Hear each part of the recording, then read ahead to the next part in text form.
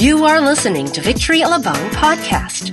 The Bible says that Jesus is the hope of all glory. Discover more about this truth in this all-weather Week 2 message by Pastor Andreas Raharjo. First, it is an honor for me to preach the Word of God in this place. First time preaching in Victory Church. Thank you, Pastor Ariel. Thank you, Shelley, for your warm hospitality, warm weather, warm in everything. So this morning I will preach in English. It means Indonesian English. So there are so many kinds of English. Indonesian English, you have Taglish, Tagalog English, so Singlish, Singaporean English. So every time I preach in English, I speak slower, much slower than I preach in Indonesian. Of course, but there is two advantages if I preach in English. First, because it's slower, you learn about patience. Number one. And the second thing is, if I preach in English, I think first before I speak. That's the most important thing. So if I speak in Indonesian, I talk first before, and then I think. So nice to have you here. Just consider this is a dining room. I think everybody relax. Tell them next to you, relax. You are so tense. It seems that I cannot finish the sermon because maybe I don't know the English word. So let's pretend. If I tell jokes and you don't understand my English, please laugh anyway. Okay. I don't know that the big theme is all weather. I don't know. Because Pastor Ariel didn't say anything about weather. He emailed me the text and from Philippines. It says about the glory of Christ. But we talk about weather a little bit. So. Okay, I will read it to you. Philippians chapter 3, verse 1 until 10. Okay.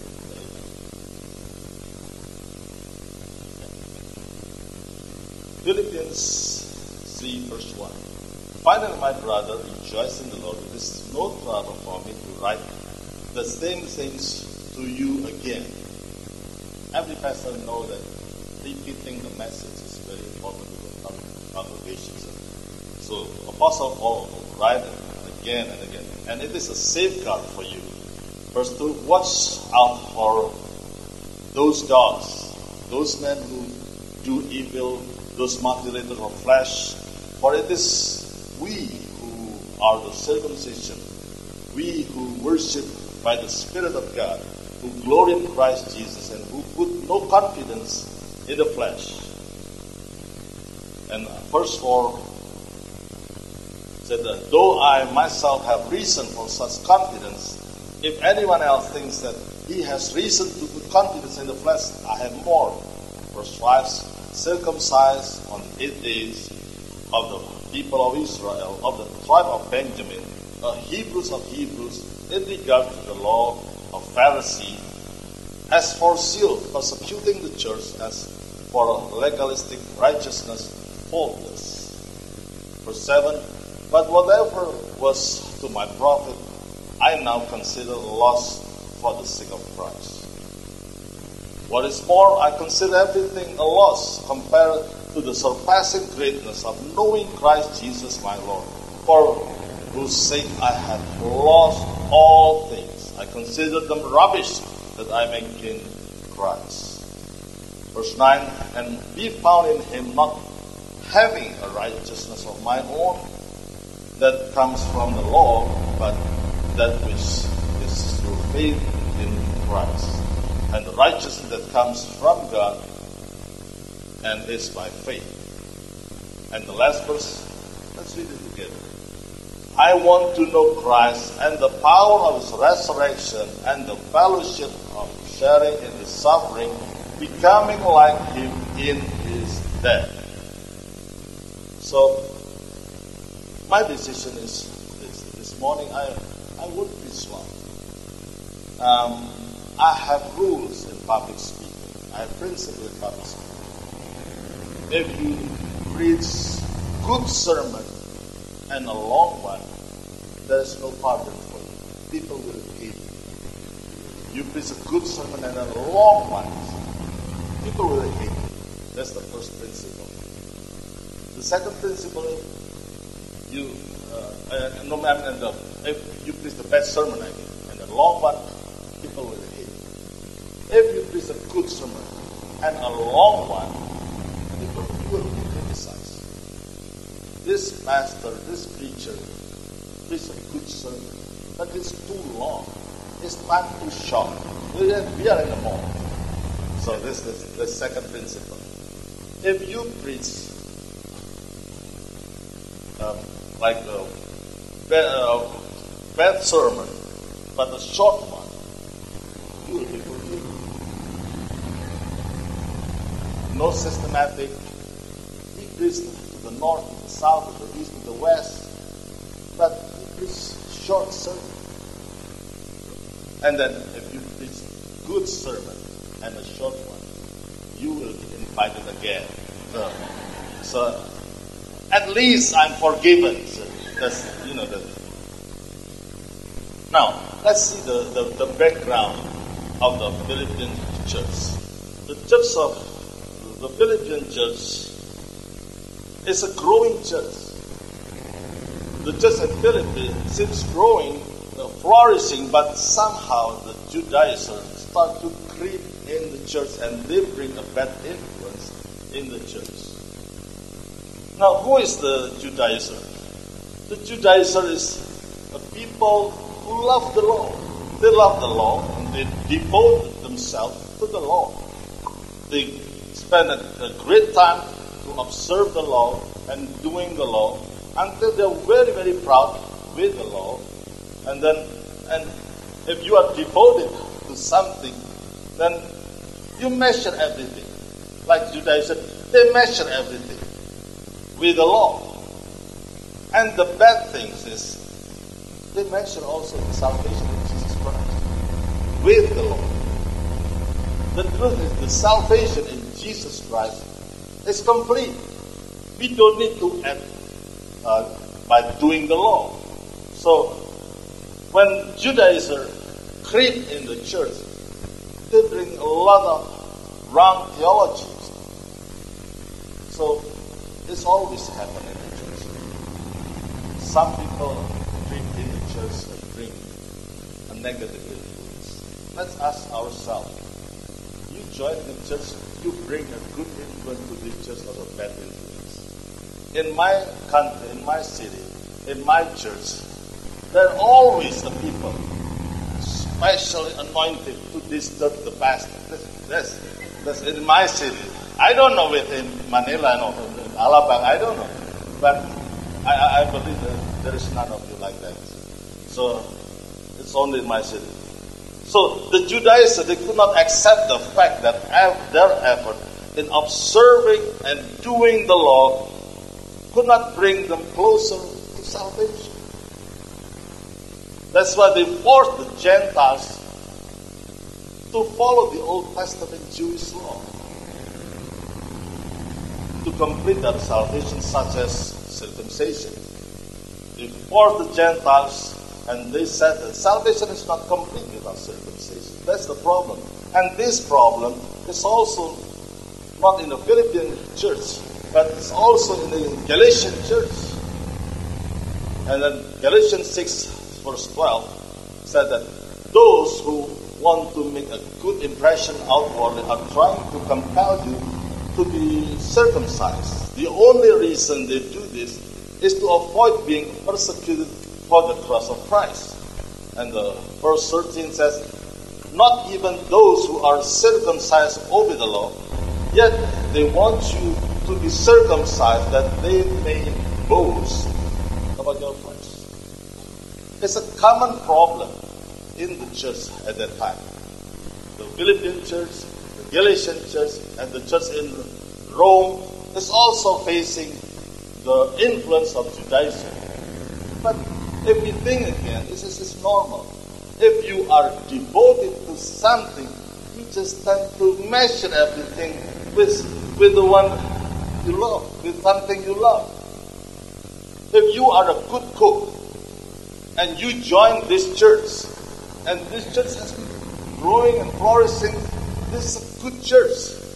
But from your point of view, this church is lacking one program, cooking program. Because you are a good cook. You know what I mean? If you are expert in soccer, this is a beautiful church. But if you are a soccer player and a good soccer player, you think it's not perfect church. Because the youth program didn't have soccer program.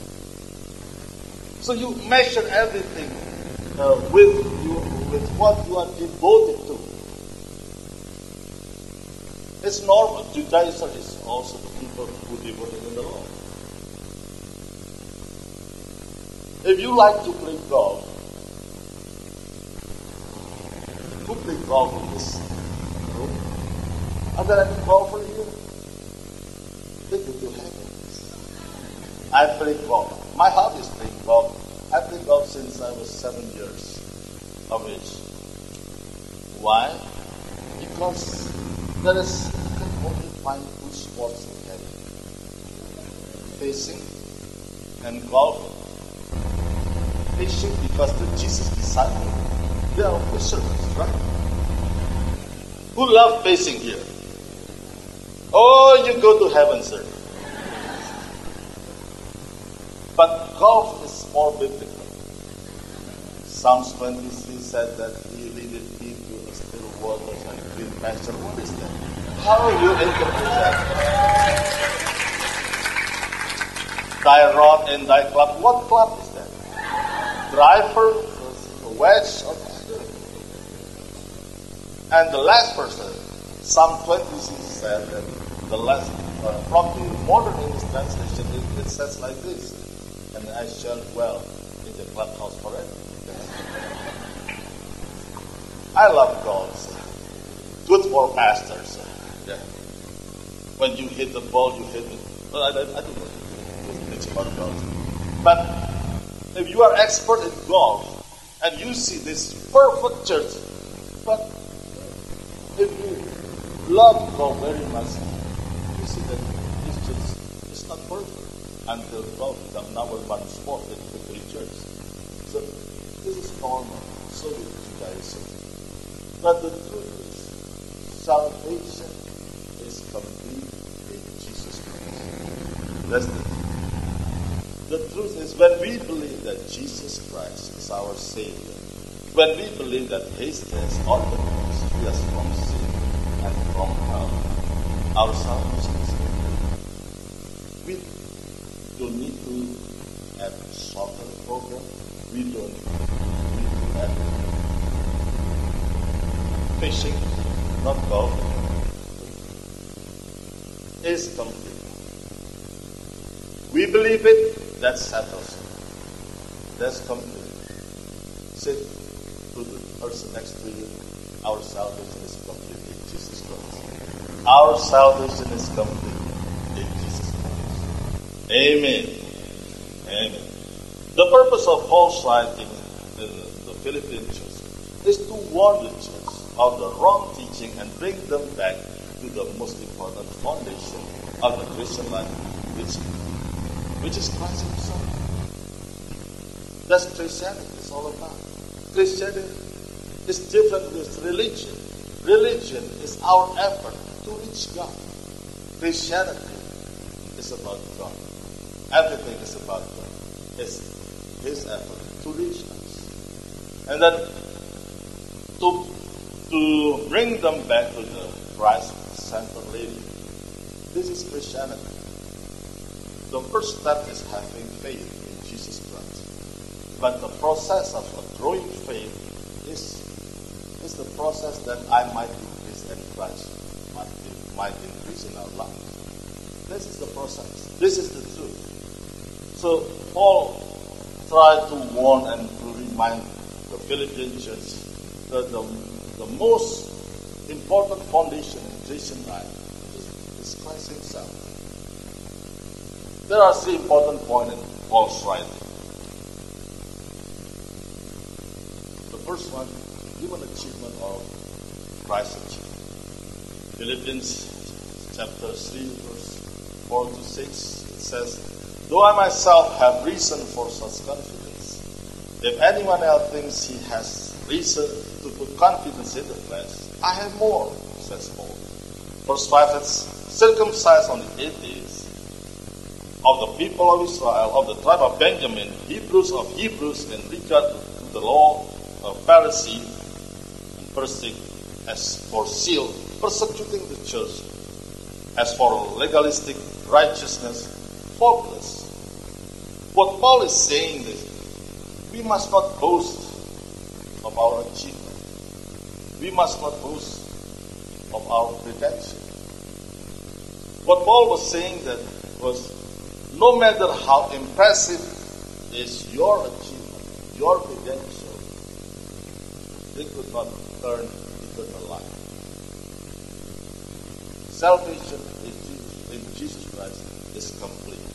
Paul based his salvation not his own credential or his own achievement. No, he based his salvation on Christ's achievement, on Christ's credential. This is salvation is all about. And the second point is self-centered or Christ-centered.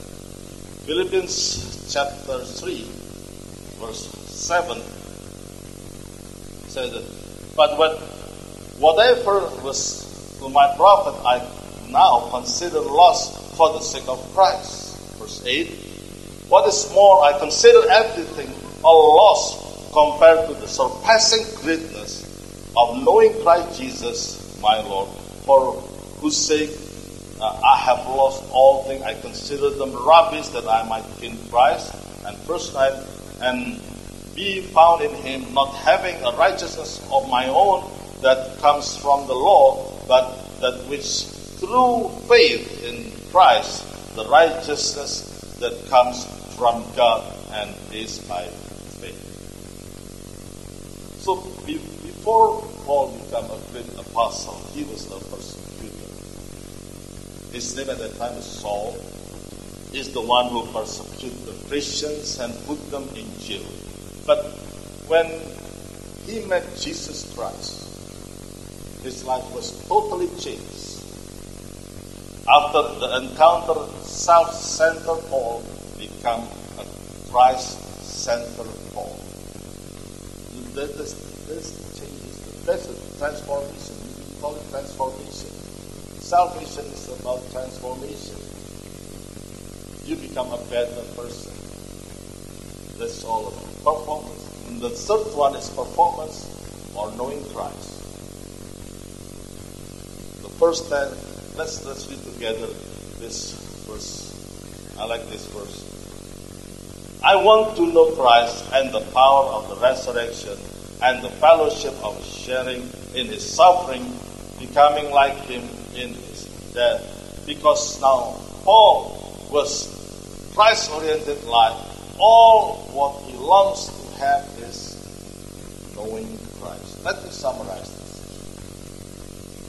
We have two kinds of life, a self-centered life or a Christ-centered life. If you have a self-centered life, you are looking for a success. This is the difference. But if you have a Christ-centered life, you seek significance. It's not only a success. Young people is craving for success. But we need to be careful that everything is for us. We need to have a Christ-centered life. We have to look for significance.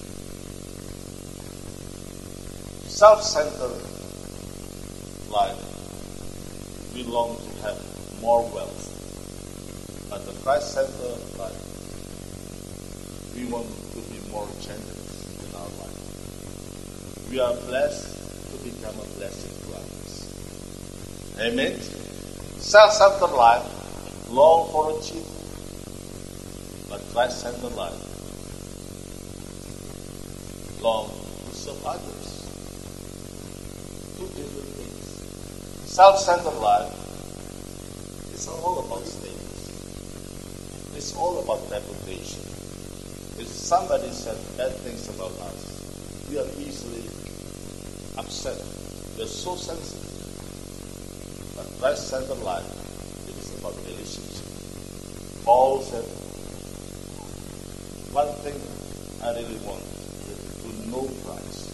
To know Christ. It's about relationship.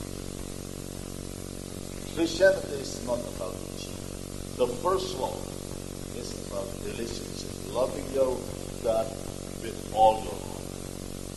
Loving the other people as you love yourself. It's about relationship. It's not about achievement. When Adam sinned, God said, "Well, Adam, where are you?" God didn't say, "What have you done?"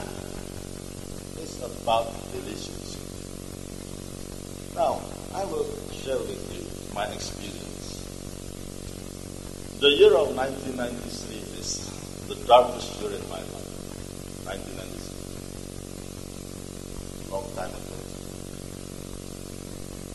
Because my mentor, my senior pastor, died. Why is the darkest time in my life? Because he is a well-known evangelist in the country. And I'm the associate pastor at that time. He is my senior pastor.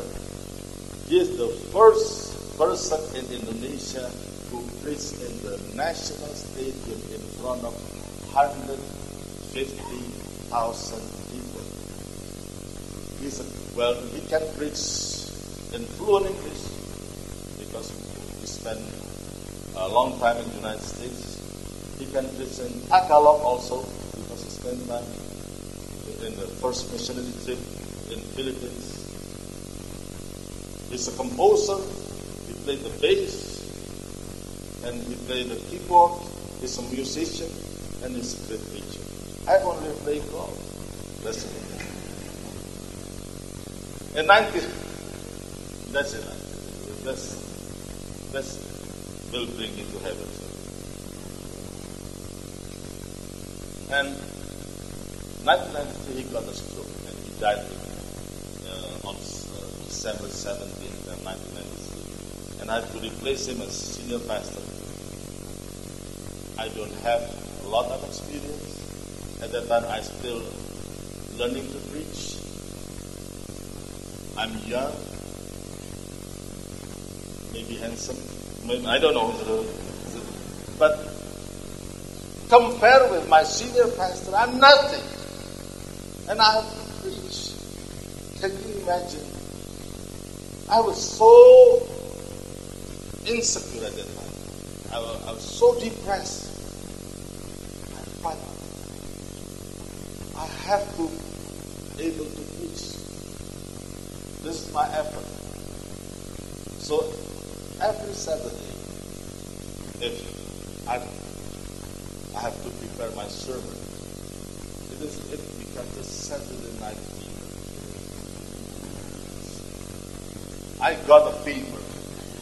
I was so depressed. I was so intimidated. Because I'm afraid what other people say about me.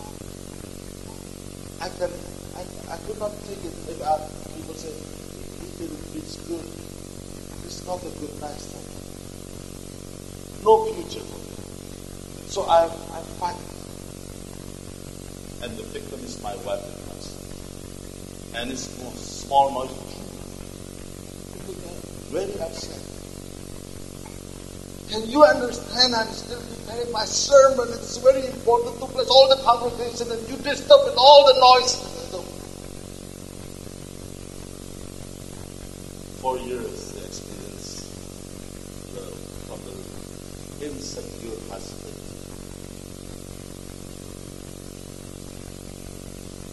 But after several years learning how to preach well, the But the problem is, without I realize I become a self-centered person. Any critics, small critics to my sermon or my decision can bring people out of the church.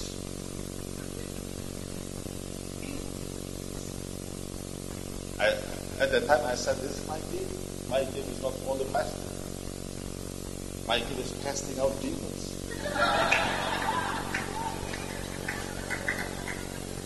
So that's what I said. That's my excuse.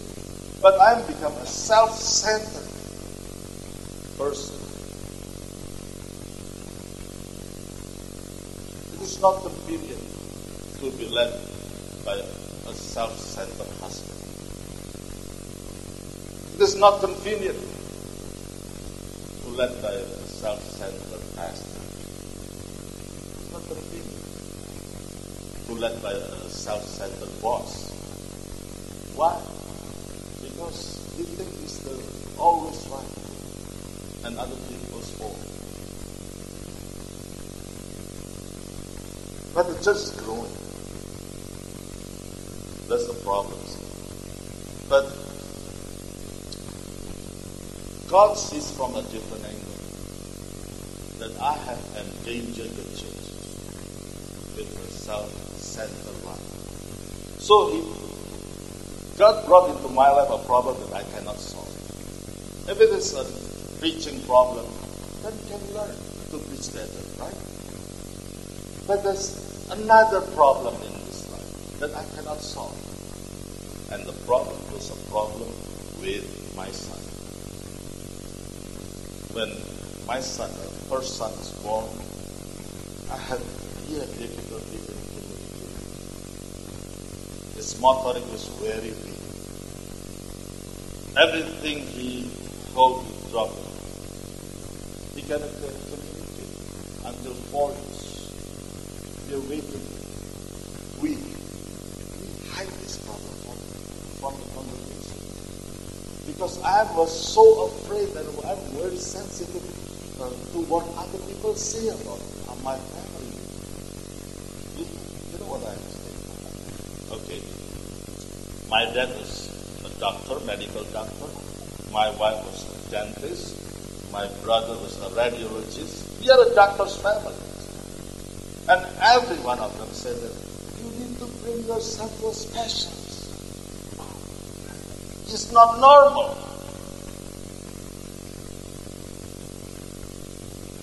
And they forced me to bring to the specialist. I brought my son to the specialist.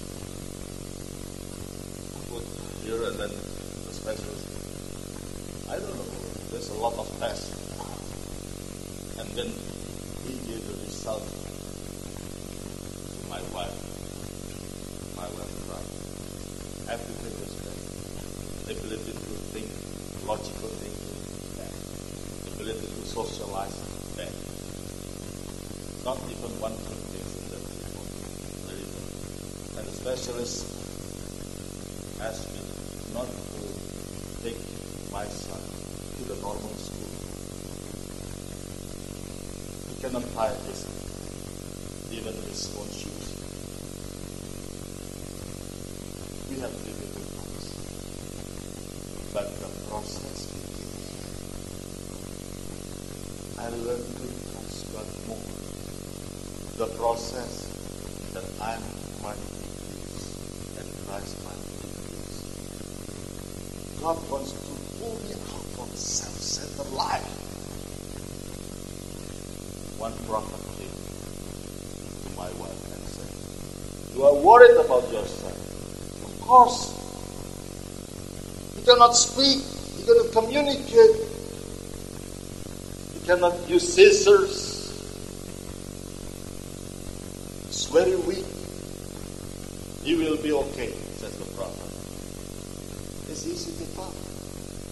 And the prophet does. That's a prophetic ministry. The easiest thing, just to talk. Prophetic. But we are the one who have to face out the problem daily. And At that time, me and my wife made a decision to surrender our son. It's not our son, it's his son. We pray every day, we lay hands on him. Every time. Remember, he will be okay. My wife took him to the piano lesson to strengthen all his fingers. He even cannot push the keys. Not strong enough to push the keys, all the keys. I bought him a keyboard so that he might be able to push it. And my wife, I still remember my wife helped him to push everything, that he might be able to press the keys in the keyboard. Months after months, until God gives him strength to press. To make the story short, after years and years of experience, he loved playing piano. And I'll show you how God works. But I'll show you.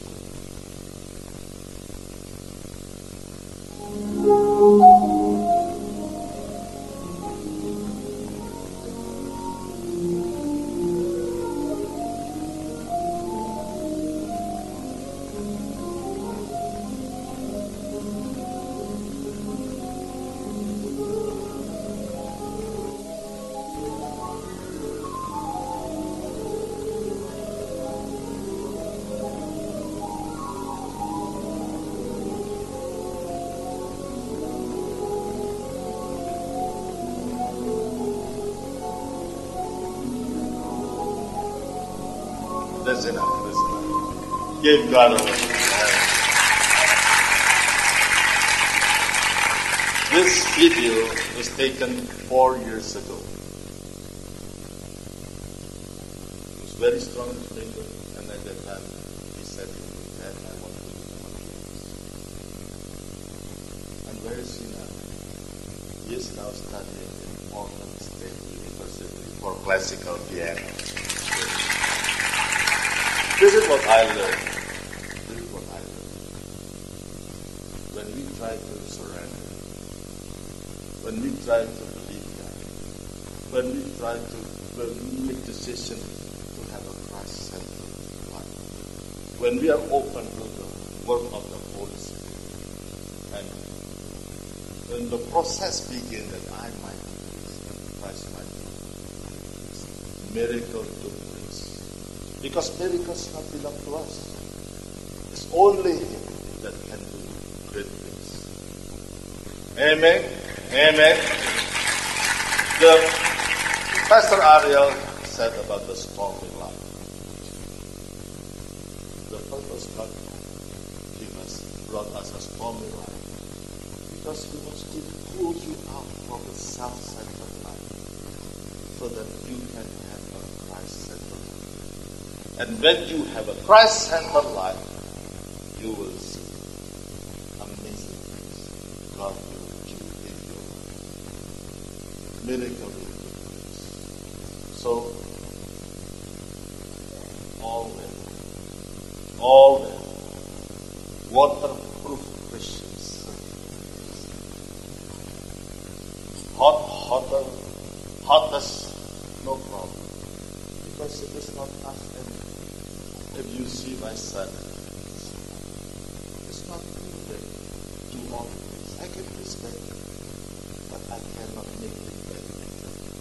God make it better. Amen? Amen? There are things in your life you can make it better. You cannot make it better. Yeah. Some area you can make it better, but there are some areas you cannot make your husband better. It's already the best here. Christ can make you wife.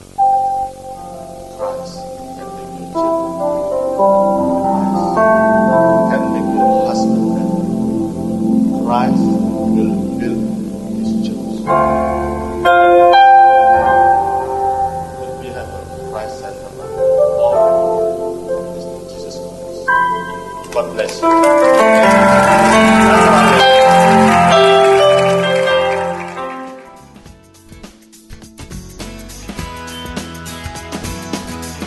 hope you were inspired by that message. Find out how you can apply biblical truths and principles in your day-to-day life by joining a Victory group today. Visit our concierge for more information or just log on to www.victoryalabang.org. Thank you and stay connected.